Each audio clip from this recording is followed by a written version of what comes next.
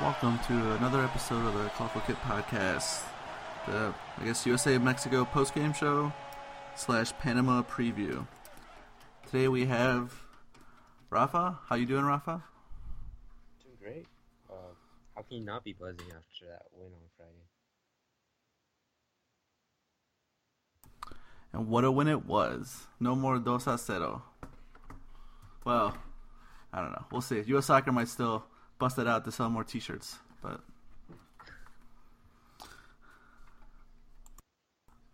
well, yeah, it was a great game. USA. I mean, what was Klinsmann doing with that formation? Yeah, I don't know. I think let's be honest. I mean, going with three at the back, I don't know. It was a little weird by his part.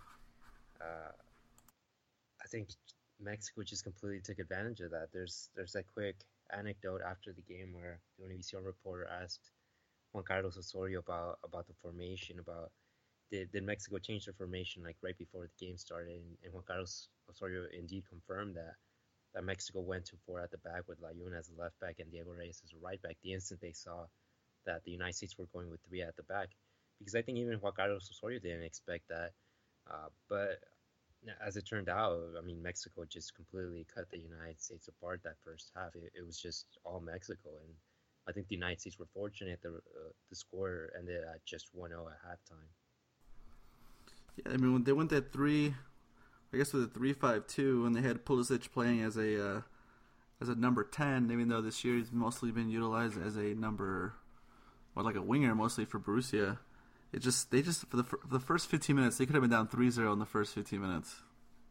Yeah, well, for starters, it looked bad for people like me who wrote a whole preview article, making a big deal about how Pulisic could have been the difference out on the wing, and here comes Pulisic starting as a number 10. I don't know if Jürgen Klinsmann was trying to maybe, ignite some sort of surprise factor into this game or something, but it definitely didn't work out. I thought a lot of people are saying that these were the best 45 minutes, first 45 minutes of Mexico under Juan Carlos Osorio.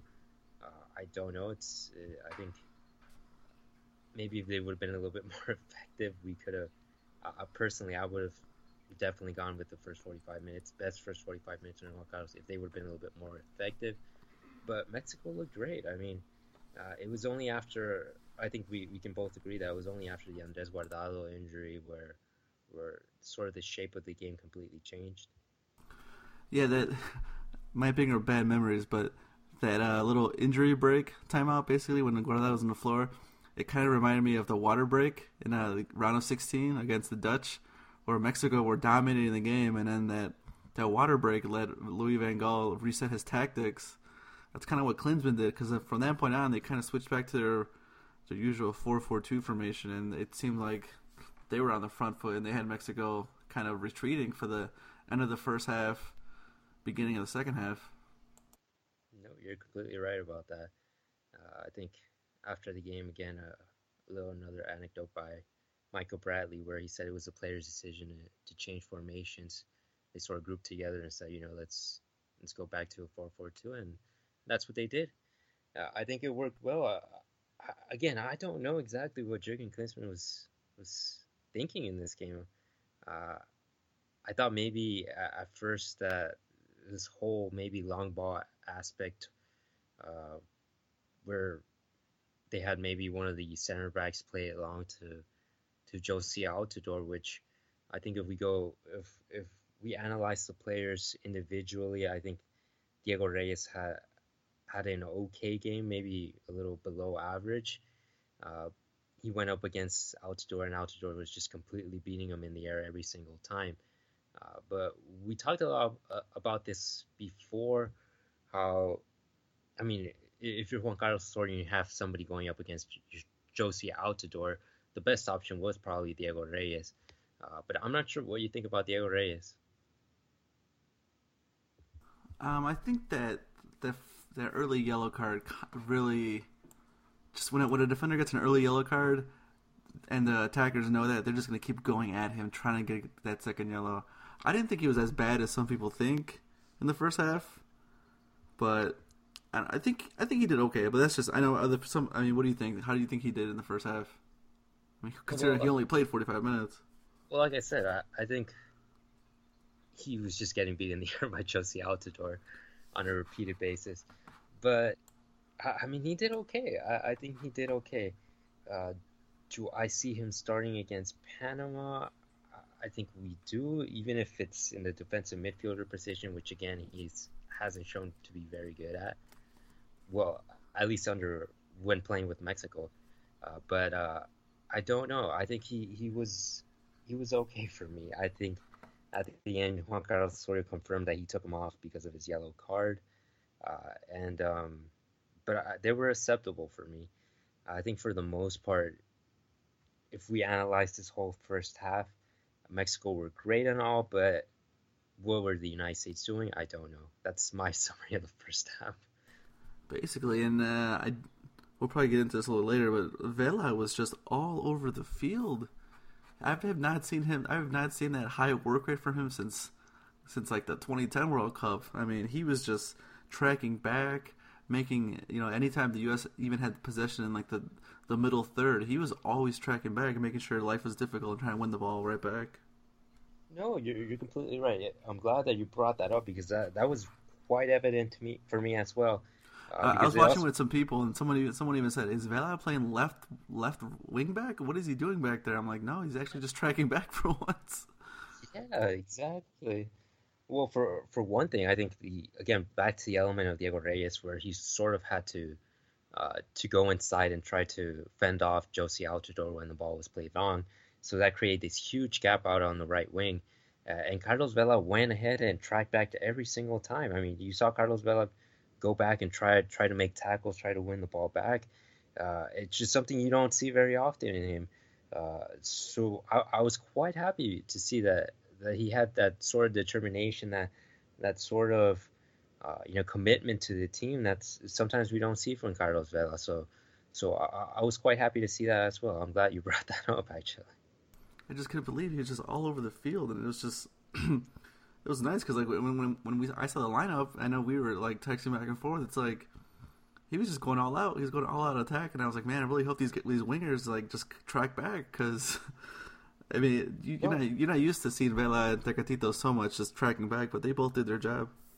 You're right, because if we go back to analyzing just the starting lineups, we thought that Mexico were going to come out with three at the back. And then when you come out with three at the back, we were thinking here, well, where's the balance in this team? I mean, you have Carlos Vela as a winger, and this guy's definitely not going to track back.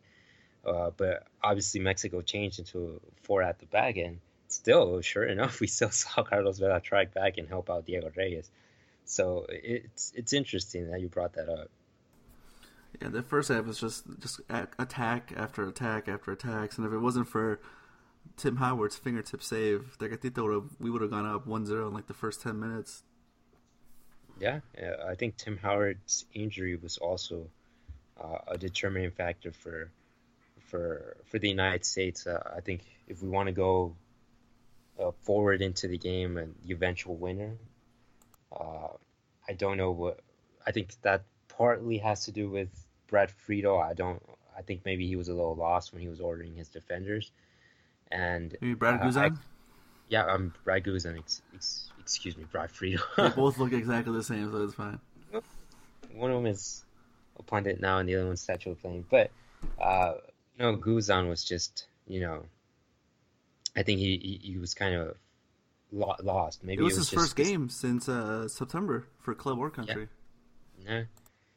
I think he sort of. I kind of wrote this about it was sort of this irony and that Mexico always loses to the United States on a set piece or a lapse of concentration, and that's what the United States did, and Mexico took advantage, and sure enough, they won the game. And one thing to note about that set piece, just about the tactics in general for the U.S., Klinsmann and Bradley were just not on the same Michael Bradley. Yeah. First of all, Klinsmann kept saying it was a 3-4-3, which again, I don't know how anyone saw that as a 3-4-3, but Klinsmann is the one who kept saying that it did not work because of Bradley and Jermaine Jones in the middle.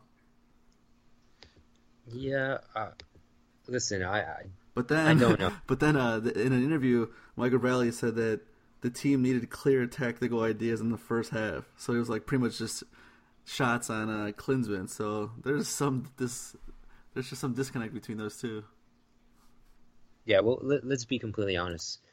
Regardless of what it was, it could have been a 5-4-1 from all I care, but Michael Bradley was just awful as well. Which is weird because he's been playing so well for club and country. Because Klinsmann finally gave up the idea of trying to pigeonhole him into a number 10 role and just let him be a number 6. Which I think Bradley's really good as a number 6, but I'm not sure because he does play in a 3-5-2 playing for Toronto FC. So, but I don't know. Like I said before, just Jermaine Jones, he does not like to stay at home. He likes to roam around. And when you're playing a new formation and everyone's not familiar, and you need to stick to your roles, if Jermaine Jones is out running around, well, that leaves Bradley by himself. Yeah. See, I can see what Jurgen Klinsmann was trying to do, but I don't know. Again, for me, Michael Bradley was just not very good. If you go back to one of the plays where there was a 2v1 between Michael Bradley and Bobby Wood, and Michael Bradley just completely missed the pass. I think to myself, if Michael Bradley hits Bobby Wood with that pass, it's 2-1, and the United States take this game and takes the 3 points. But Michael Bradley was just not very good, in my opinion. He was the Hector Herrera of the USA. Yeah, exactly. He was the Hector Herrera of the United States. Well, let's just talk briefly about some guys that stood out to you for the Mexico side. Stood out positive. Yeah, let's go with positive first. Positively, I think I have to go with Layun. I like Miguel Layun. I think he was clearly the man of the match just for the fact that he scored the goal and got the assist for Rafa Marquez's header. But I'll say this because it's important because in the concept of what Juan Carlos Osorio is trying to do with his national team, especially in this formation they used, I think Miguel Layun's role is to sort of go inside and not just attack back and forth, but sort of cut inside, which is what he's used to doing a lot with Porto, and sort of launching. Well, I think under Mexico, he's not much of a crosser because that's just not what Juan Carlos Osorio's style of play is. But he sort of does have the responsibility to cut inside and make something happen. Just because in theory, when you're playing with three center backs, natural center backs like was Diego Reyes, Rafa Marquez, and the other center back escapes me right now. But when you have three center backs playing, Hector Moreno, there we go. Well, when you have three center backs, he sort of just creates this line of three at the back with Layun sort of adding himself to the attack, and I think we saw that perfectly in the goal, where he just cut inside and launched a right-footed strike past Tim Howard. So I think he knows that that's what his role is supposed to be in this team, and he did well yesterday. Now, I think there's other players again. We mentioned one of them, which was Carlos Vela, who unfortunately has to go back to Spain because he's going to be a father, so he's going to miss the game against Panama. But he was certainly somebody who looked bright. Again, we should totally point out that fact that he actually tried back and defended. And I think if we see that type of commitment in the future, he's definitely going to be a huge part in Juan Carlos Osorio's team. I think the other obvious one is Tecatito, who again always looked dangerous, especially in that first half. But again, it was just. There's conclusions from this game, but I think that everybody played their part in to some degree, and that was important because at the end of the day, Mexico, whether it was by luck or whether they fought for it, whether they deserved it or not, they got the 3 points at the end of the day. And who scored that decisive goal? Rafa Marquez. Rafa Marquez, and I had tons of USA fans just tweeting, anyone but Rafa, anyone but Rafa. Yeah, it's sort of, as somebody said, I actually saw somebody tweet, it was heartbreaking for someone that Rafa Marquez was the one that scored it. So, Yeah, I mean, let's be honest. I mean, it wasn't just U.S. fans. There was a lot of Mexico fans who I remember were just saying, Rafa Marquez has not been very good in this game, or he's slowing down, or he can only play 45 minutes. I mean, I personally think that he's only good for 45 minutes, but at the end of the day, the old man came through. And even on that goal, on the set piece, on the magical set piece that Mexico won, not the U.S. Clemson was all over uh, Brooks. He said that was Brooks' fault. And even though Brooks and Altidore didn't know, I don't even think either one of them knew if they were man marking or not. And if you go back and watch the replay, you can see Josie Altidore sitting, just standing there with his Yeah, hands on his hips, not doing anything.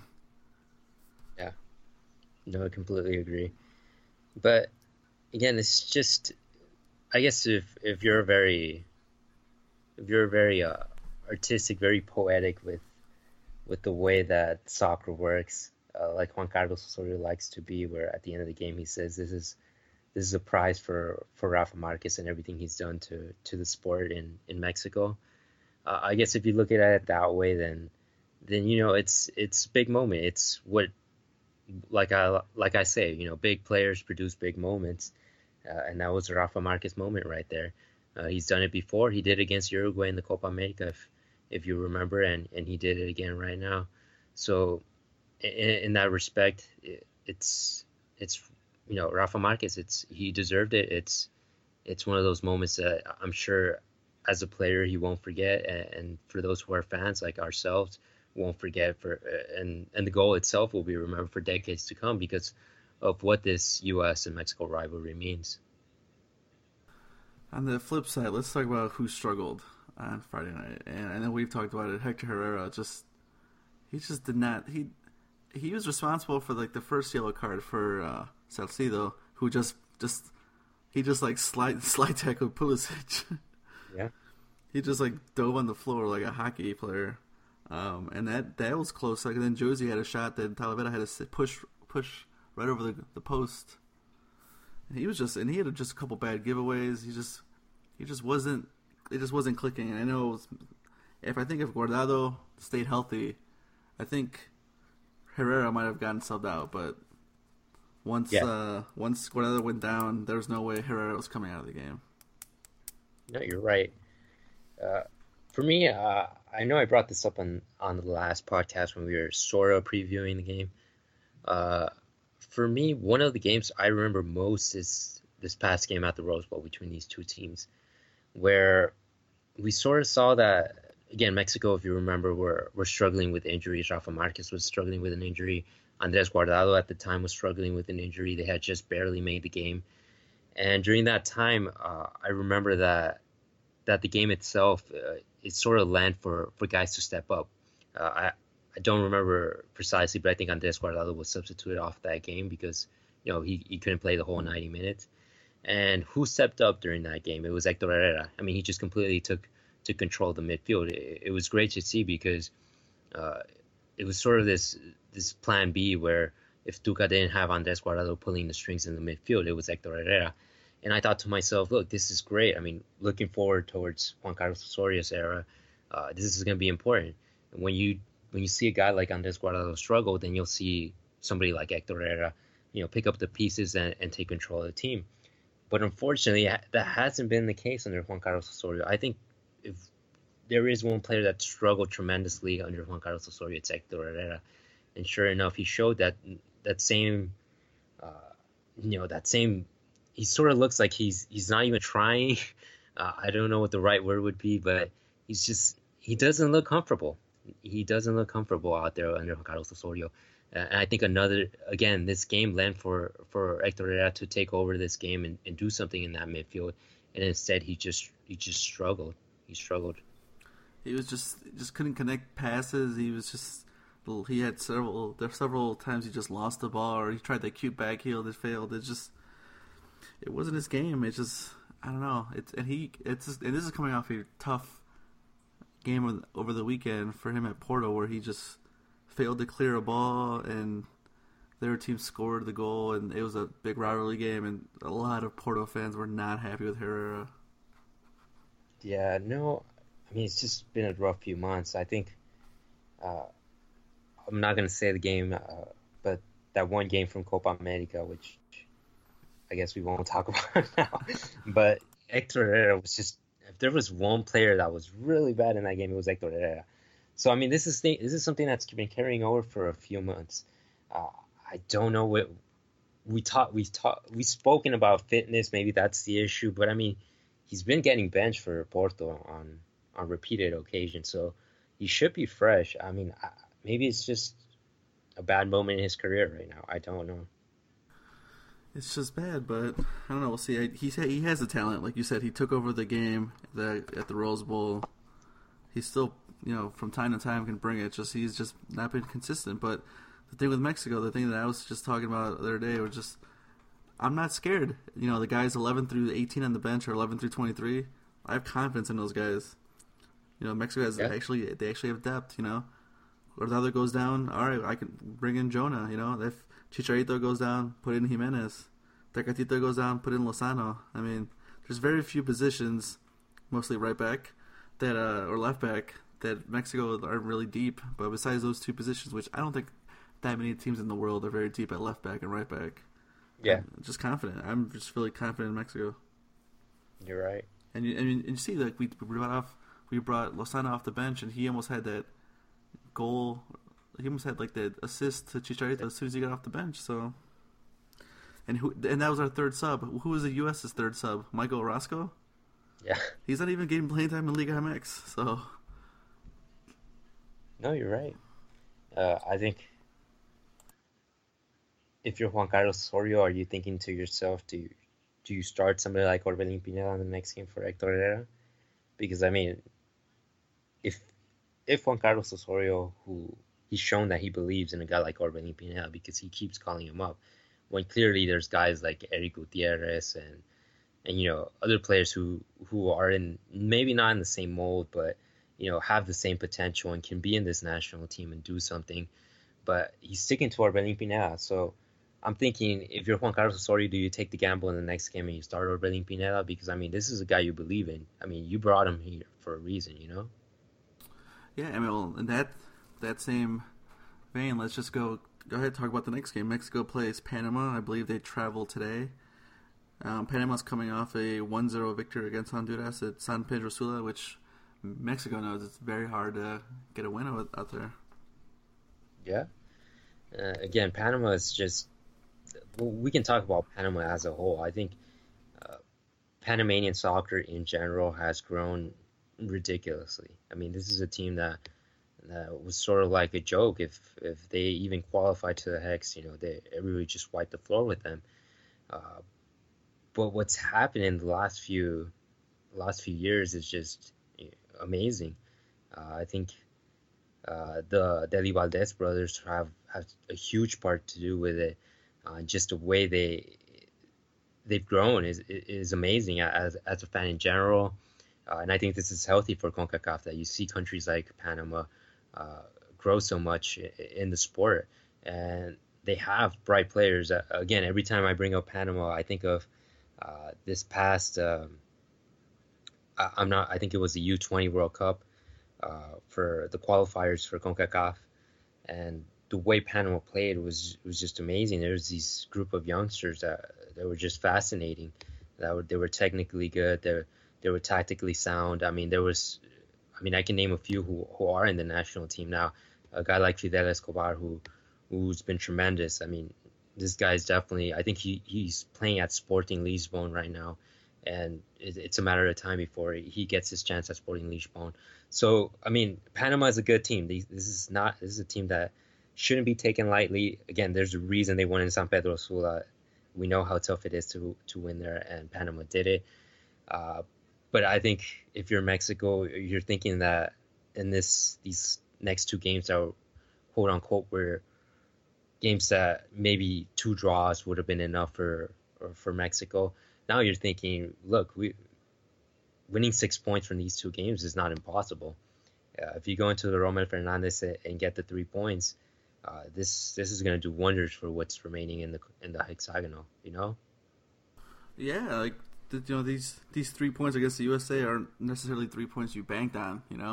Going into it, you were just hoping for a draw, regardless of what Mexico fans and maybe some FMF people were saying, that you were really only looking for a draw in this game. We had, having lost the last 4 games in Columbus by 2-0, as we all know, as U.S. Soccer knows very well. Don't you think? Side note, real quick, don't you think that U.S. Soccer kind of screwed themselves by constantly promoting 2-0, 2-0, 2-0? Like, it almost seemed like even if USA won 3-2 or 2-1, the mystique was kind of broken because it wasn't 2-0. Or is that just me? No, you're right. I want to be really harsh and just say that, I mean, with all due respect, I mean, if I don't think any U.S. fans listen to us today. With all due respect, I mean, the thing with U.S. soccer is, look, well, let me be honest here. When we're comparing the United States and Mexico as a whole, like for me, it doesn't matter if the United States win or if Mexico win. At the end of the day, when we're talking about culture and folklore, Mexico beats the United States every single time. I mean, the United States is just, as much as people will maybe criticize me or say whatever, but the United States is not a country that lives for soccer like Mexico does. So when you are the U.S. Soccer Federation or whoever it is, and you're trying to promote the game, you try your hardest to create that folklore, to make people feel like, there is some history behind this team, where there's moments in 10 years ago, 20 years, 3 years ago, 30 years ago, or whatever, where you can look back and say, look, this is why I'm a U.S. soccer fan. This is why I follow this national team. But in reality, we know that U.S. soccer hasn't accomplished a whole lot of things. I mean, even if it locally, when you look at Major League Soccer, there aren't moments where you look back and you think to yourself, wow, do you remember when Galaxy won that game in penalties? I mean, epic moment in U.S. soccer. There isn't moments like that with U.S. soccer. As opposed to, if you're a Mexico fan, we can all look back and be like, hey, Raul, do you remember when Club America won that game against Cruz Azul in that Liga MX final? I mean, wow, that was amazing. Like, we can all look back and, think back, this is why we follow Liga MX. This is why we follow the Mexico national team, because it's moments like these, moments of folklore, and, that just stick with us, that we can all talk about and be a part of. U.S. soccer struggles in that sense. They sort of have to come up with something when there isn't nothing, if that makes sense.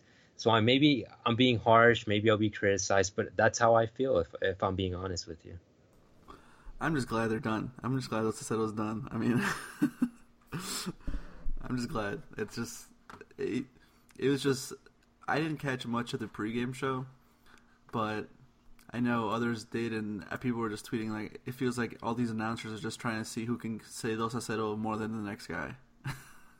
Yeah, again, for me, it's just a matter of, it's just there. I mean, they're trying to create something when there isn't something there.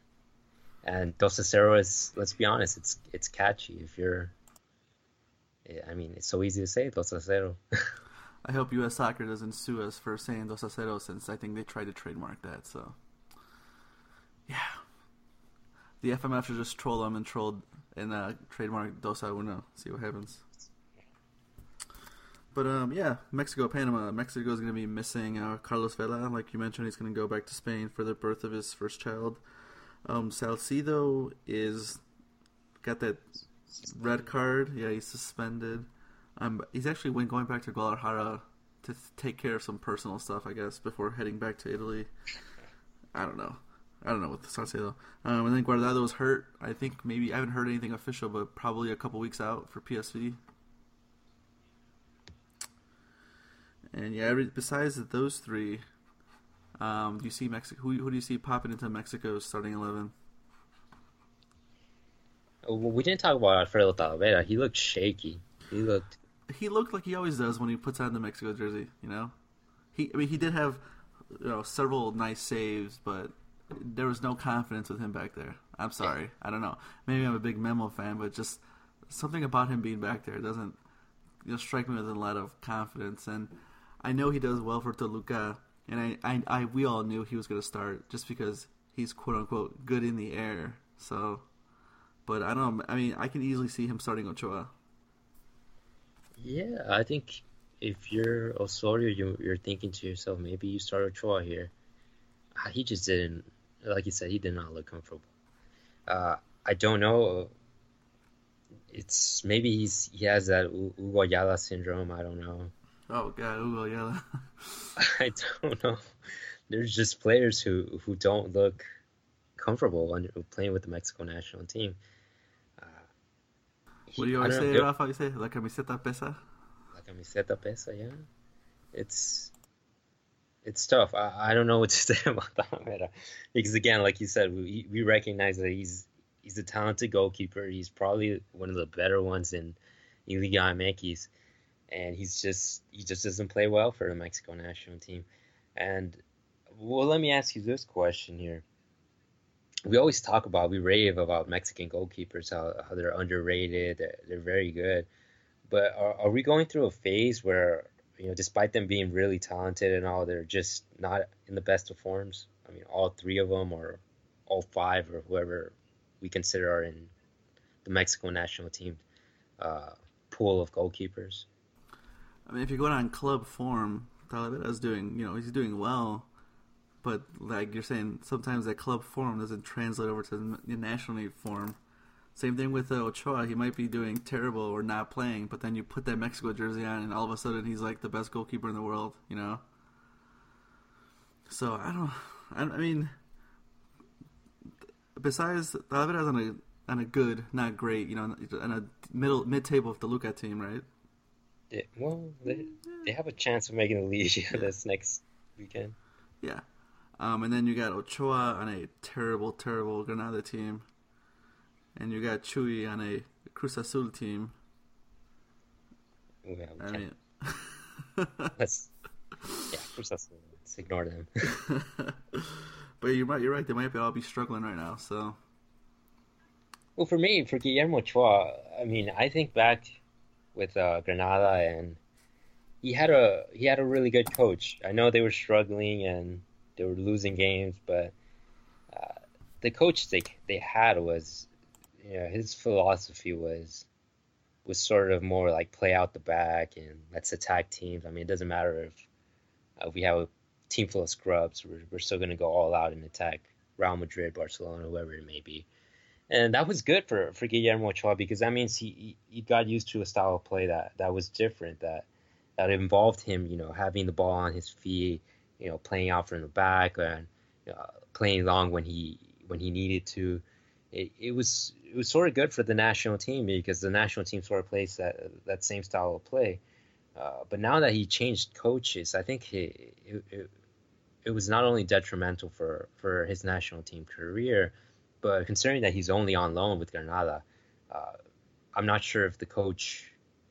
Well, it's still early. I mean, you never know. He might win him over. And I know he's starting right now, but it doesn't bode well for a guy who's only there on loan. So I can give Guillermo Ochoa that. But I mean, Talavera, again, he's doing well, like you said, but I just don't know. I can't explain why he just doesn't play well with the Mexico national team. I don't know. It's one of those things. I mean, there's always players like that. We talk about like Ayala. It's one of those players who's rock solid at Tigres, but you put that green jersey on, and he's just like, we're out there thinking, what the hell is he doing out there? What is he doing? Yeah. All right. So, what about Jonathan Dos Santos? Do you see him starting? Well, I guess it comes down to this: is he gonna play? Is this gonna be similar to the Honduras game, where Mexico kind of tries to absorb pressure for the first half, and then in the second half just goes all out attack? Do you remember that game? Yeah. If it's gonna be set up like that, I think he's gonna go with 5 in the back, or maybe 3 in the back, but 5 in the back, really, the 3-5-2 formation. I can see him doing that. Because I was here, one of the things I thought we haven't talked about was Giovanni Dos Santos. I thought Giovanni Dos Santos had a decent first half, but just like the team in the second half, he completely disappeared. I don't know if he even touched the ball in the second half. Yeah, he didn't get on the ball. I mean, I don't know if that was, I don't know whose fault that was, but I think the U.S. just kind of ran wild on Mexico in the second half. Yeah, I mean, I thought Giovanni Dos Santos was essentially doing his job in the first half. He was sort of getting the ball and spreading the ball out wide, sort of like he did against New Zealand that one friendly where I thought he was really good. Um, but in the second half, he just completely, I mean, completely disappeared. I don't think I saw him touch the ball once. I thought the producers just didn't even care about putting the camera on him because he just completely disappeared. I don't know if he was even on the field because, I mean, he was just like a ghost out there. But I thought to myself, who has the characteristics of doing something like that? And I thought Jonathan Dos Santos, which we don't think of him much as a number 10, but I thought to myself, giving Jonathan Dos Santos a chance of playing as a number 10, that doesn't sound like a bad idea. But it might be a little extreme for Juan Carlos Osorio, but because Didn't he play him as a number 10 against Panama last month? Who? Uh, Well, Jonathan Dos Santos was not in the call-up. Oh, I was thinking of Gio. No, my bad. No, I'm thinking about Jonathan Dos Santos playing him as a I'm getting my Dos Santos mixed up. Yeah. So JDS as a number 10 for GDS. So I'm thinking maybe you can do that. I don't know if Juan Carlos Osorio looks at him now as an alternative. The thing that Jonathan Dos Santos doesn't have going for him is that, again, he's been injured in the last call-up, so putting him on against Panama in a situation like that when you never really tried him out in a professional game, it's kind of hard, I just don't. I know Mexico might have like the bulk of the possession this game, and I just don't want Diego Reyes as the D mid. So you're thinking instead of a number 10, you put JDS as a defensive midfielder. Yeah, because if this is gonna be one of those games where the other team might be bunkering down, Mexico has a tendency to struggle against those teams unless you have a Rafa or a Guardado as a D mid who can get the ball moving quickly. Reyes is I'm a Reyes fan, but he's not that type of player who can play the pivot role, Yeah. I mean, he played well as a D mid in Spain, but that was more of it was almost like a two-man D, where he would kind of just come in, scrape up the balls, and give it to his other central midfielder partner to pass the ball, basically. No, you're right. So I don't know if it's gonna be one of those games. I would even take Marquez as a D mid over Reyes. He's just not a good enough passer to get the ball moving, and that's what Mexico needs. They need to get the ball moving fast because they're loaded on the wings. Let's all again. If you're bringing up Panama as well, who just won in San Pedro Sula, you're thinking to yourself, if Panama sits back and plays for the point, it's not the end of the world for them. 4 points out of 2 matches is great for them, especially considering that it's Mexico and Honduras they went up against. So, I mean, that's what I'm thinking. I mean, I could see both teams kind of like not trying to attack the first 45 minutes. It might make for crappy soccer, though. Yeah, like you said, it might be just like that game against Honduras in San Pedro Sula. So, let's see. Who do you think is gonna? Well, who's starting the goalie? Talavera or Ochoa? I'd say he brings in Ochoa just because Osorio, Yeah, same here. I think he's gonna go with Ochoa. I mean, I think Moreno's gonna be there. He's gonna be starting as well. I think so as well. I would have loved to have seen Salcedo play from the start, but exactly, me too. He just got suspended. It's funny because, again, in my preview article, we went with the whole right back thing for Carlos Salcedo, and I think this Panama game would have been perfect for that. It would have worked out, but he got that weird second yellow, and then a fight almost broke out. Yeah. I don't know, it's just weird. But so we talked about it a little bit, but do you see Diego Reyes starting at all? Yeah, I think he has to start. Yeah, I agree. Listen, do you start Hugo Ayala, who hasn't been very sharp? I don't think you take that risk. And then there's a guy who Juan Carlos Osorio likes, and I know he's won fans over as well, is Nestor Araujo. But the problem with Nestor Araujo is that he's just been playing so bad with Santos Laguna. Just Santos Laguna as a whole has been playing horribly. So I'm not sure if you play a guy who's not been in form all season up there as well. So that's why I see Diego Reyes getting the start. Yeah, I see him starting as well. What about El Sorillo, Herrera? Again, I think this is it. If you're Juan Carlos Osorio and you trust a guy like Orbelin Pineda, you go ahead and start him because Herrera's just not doing good right now. Yeah, I agree. I'm really hoping Jonathan Dos Santos plays from the beginning. Yeah, I do. I do too. I think you have no choice. I think we're all eager to see him play with the Mexico national team. We've been deprived of seeing Jonathan Dos Santos play with the Mexico national team, and I think you have to. I mean, at some point, if you're calling him up for a reason, the same thing with Orbelin Pineda. If you're calling these guys up for a reason, it's because you see something in them. So now let's see him in action, in an actual game, and see what happens. Man, do you remember in 2010 he was like his agent slash dad was pissed that Mexico didn't call him up for the World Cup. Yeah. That's how long this has been going on. And there's a rumor that Giovanni Dos Santos didn't want to play because his brother. But then, like, he came out and said, "No, it's not true. I'm always gonna play for Mexico." It's crazy. Again, I think we've all been deprived of Jonathan Dos Santos with the national team. So let's see what happens. How do you see Mexico improving their defense this game? I mean, is it just going to be as simple as, hey, we're not playing our biggest rival away?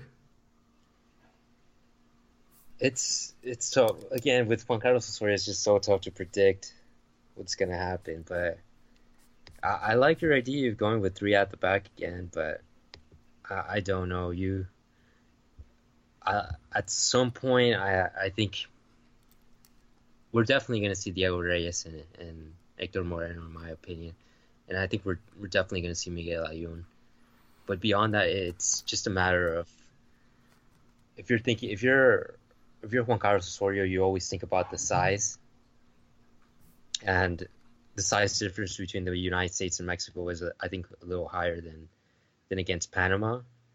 I think Panama's not as tall as maybe the United States. So maybe that gives you, that maybe gives Juan Carlos Osorio the chance to start somebody like Jesus Dueñas as right back. I don't know. But defensively speaking, I think they're going to have a little easier time than against the United States, in my opinion. I think you have to worry more about the aspect of if you're going up against a Panama that sits back, like you said. You bring in a guy like Jonathan Dos Santos to work to anchor that midfield and defense because, he's just a little better than a guy like Rafa Marquez who's, going on 40 already. So for me, that's the main issue here. I think defensively they're going to have a bit less problems than they had against the United States. I'm like trying to figure out who would I even play at right wing back if Mexico did play a 3-5-2 formation. Dueñas, yeah. I guess. I don't. Salcedo would have been perfect because he's been playing that in Italy, yeah. But yeah, I don't know who you.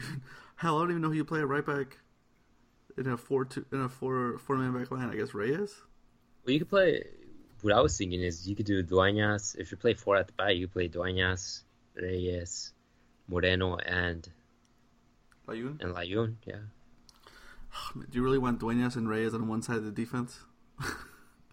Well, let's go back. This past game against the United States before Mexico changed formation, from my understanding, Juan Carlos Osorio was going to completely change his philosophy about left footers and right footers or whatever, and he was going to play Diego Reyes as the left center back. So, what if Diego Reyes plays as left center back and he starts Hector Moreno as left back? How about that? That would be interesting. And then where do you play Layun? Layun as right back. I can see that. But some part of me just always wants Moreno in the middle. I just want him a center back. I know he's played well at left back in Holland, but I don't know. I just want him. Do you have Rafa as a center back then? Yeah, that's the problem. I don't know who I see as the other center back. Maybe you start with Ayala then. Oh God. See, it's where it gets. I mean, should we pull a Porto and just start Layun at center back too? Maybe. No, it's interesting that we also didn't get to see Diego Reyes as the left center back. It would have been interesting to see how that would have unfolded. But because Juan Carlos Osorio really likes his left-footed players, and in a sense, if when you start with two left-footed players, that means that you're sort of playing long to the right side of the field, because just by nature, when you have two left-footed players on the defense, you sort of play long to the right, which is what he did against Jamaica when he had Raul Jimenez as a right winger. So if you had two right-footed center backs against the United States, that means by nature they would have played long to the left, where Jesus Tecatito Corona was placed. So I'm not sure. So that would have been interesting to see, because eventually where Mexico ended up being most dangerous against the United States was on the left with Tecatito. So that sort of would have forced Mexico to sort of play to Tecatito and then move the ball to the right for Vela. So maybe it was good that Jurgen Klinsmann just completely changed his formation, because it forced Mexico to play more to the left for Tecatito. It's always good for Mexico when Klinsmann tries to play a football manager with his tactics. Yeah. Right. I keep hearing from USA fans that when USA wins, it's in spite of Klinsmann and not because of Klinsmann. But yeah, I mean, I think Klinsmann got outcoached by Osorio. That's weird. Yeah. But yeah, I mean, it's Mexico after the game on Tuesday. They don't pick up World Cup qualifying until March, when they play March 24th at the Azteca against Costa Rica, and then on March 28th against Trinidad and Tobago away. So I mean, these are Mexico's biggest games, at USA, and then at home, but still against Costa Rica, who always plays them tough. So out of these first 4 games, Mexico is only home 1. So and a lot can happen until March, by the way. So. Oh man, what are you trying to say? Osorio's gonna be gone? No, I can give a lifetime contract right now. He's gonna troll everybody and he's just gonna quit after beating Panama. He's gonna beat Panama 4-0, and they're gonna ask him a dumb question. He's gonna drop the mic and be like, "I'm out." You never know. No, I doubt it, but. Well, finish up real quick. So one guy we have not talked about at all, Chicharito. What do you think? I will say this: the first half, I'm surprised he didn't get more touches, but there's something to be said about him making those runs that no one talks about. When he makes the runs, he drags the center back out of position, and then that's why there's all that space in the middle of the field. I will say that he does make those things where a lot of people don't notice those things. But he was just a little bit of a ghost. But then again, isn't that typical Chicharito? He's kind of just out of nowhere, and then next thing you know, he's got 2 goals on 2 touches. See, this for me. No, go ahead. And he was scored. He could have had the game-winning goal on that cross by Lozano right at the end. It's funny because I had this discussion watching the game about Chicharito, and I said, in a sense, Chicharito is one of the more underrated forwards in the world. I mean, he does everything. He works 100%. He presses when he has to. He makes the right move when he has to. I mean, anybody would want to have a guy like Chicharito on their team. The problem is that at the same time, he's a very limited player. This isn't a guy who, if you're Mexico and you want to play long, Chicharito going up against maybe a guy like Brooks or somebody like that is always going to lose. I mean, unfortunately. Because Chicharito's not the type of player who's going to go ahead and give his teammates the second ball, or he's going to win in the air. Chicharito's not like that. At best, he can make it complicated for his defender, but he doesn't have the physical aspect to the game. And that's when you think to yourself, would you start Raul Jimenez? And it's just tough, because when you have a guy like Chicharito, you have to start him. I mean, even if you have a guy like Raul Jimenez, who probably would work best in the system, it just really gives Juan Carlos Osorio a headache, because if you start Raul Jimenez over Chicharito, can you imagine the headlines? you'll see like, oh, Chicharito's, Mexican media would come up with, something like, like Chicharito's beefing with Juan Carlos Osorio or something like that. I mean, you just don't do it. So this is probably keeps Juan Carlos Osorio, awake at night because, you have a guy like Raul Jimenez who probably works best in this system. But then you have a guy like Chicharito who you have to start just because he's Chicharito. I mean, I'm trying to think of when both of them played together on the field at the same time for Mexico. I mean, I guess it was a CONCACAF Cup game, right? Well, they played in the Gold Cup as well when they had Raul Jimenez as a right winger. But Mexico doesn't really. If you play, let's just keep this little idea of Mexico plays a 3-5-2. Do you play Chicharito and Jimenez up top, and have Jimenez kind of play as a target man and Chicharito run around? I don't know. I think the best way to feel about Chicharito and Raul Jimenez is exactly what they've been doing when they've played together, which is play Raul Jimenez on the right as a winger. And again, going back to my whole football manager tactical analysis thing, when you have two left-footed center backs like Mexico has done when Raul Jimenez and Chicharito are playing, it forces, let's assume Alanis and Hector Moreno start as center backs. When you have two left-footed center backs, that means that just by nature, because the ball is going to go to the left foot, that they're going to launch the ball to the right, because that's just how it is, right? If you're going to launch, just to be a little more literal, if you're going to punch somebody with your left hand, your hand is basically going to move to the right just by nature, So that's how the ball works. If you're going to launch the ball forward, it's going to go to the right. Where, on paper, Raul Jimenez is supposed to win that ball because he's just stronger. And, if the ball is on the air, he's going to win the header over his smaller left back. So I think that's the best way you play it. You launch the ball forward to Raul Jimenez, hope Raul Jimenez wins the ball, and then Chicharito then has the space to move forward for whoever has the ball. If you're going to move the ball forward to Tecatito, then this gives Chicharito space to move inside and, have Tecatito send the cross for Chicharito to finish. I know maybe this doesn't make sense if you're hearing me speak it. It probably worked best if, I had a little nice tie and had a board where I can draw this out for people.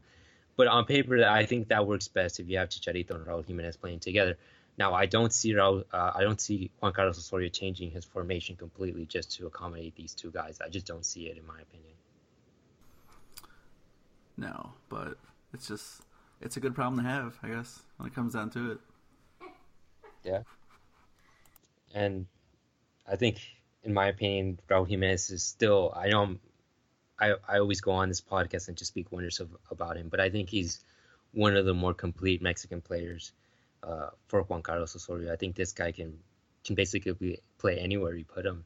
I mean, let's just put Raul Jimenez as right back. How about that? Klinsmann might. I think the decision might have been a little bit more tougher for Osorio if Jimenez was 100% healthy. Yeah. He still hasn't started for Benfica since he came back from injury. He's just been 20, 30 minutes here or there as a sub. So I guess he's not.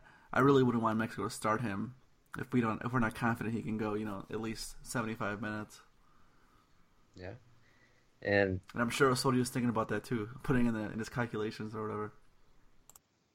Yeah. But again, these are good problems to have. You're on Carlos Osorio. Yeah, it's just these are the problems he's gonna keep on having since he's gonna be the manager for a while. I think, as long as he doesn't any stumbles, What do you think? You think he's gonna be good? You think he's gonna be our coach for the 2018? I'll tell you what. If he struggles at the Azteca, if he struggles at the Azteca, forget about being in the United States. Who cares? Yeah, that's true. But I think this result bought him the opportunity to at least be the manager through the summer. Don't you think? Yeah.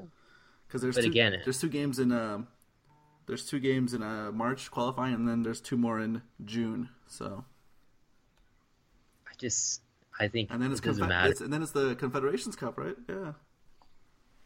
I just think it doesn't matter if you beat the United States 5-0 in Columbus. I think if he struggles at the Azteca, that's another headline people are going to grab onto. it's funny. I just saw a tweet about a story with Hector Moreno where they're interviewing him, and he says if it were up to him, he would freeze Rafa Marquez right now so he makes it to the 2018 World Cup. Good idea. Oh man. Future. Do a Futurama.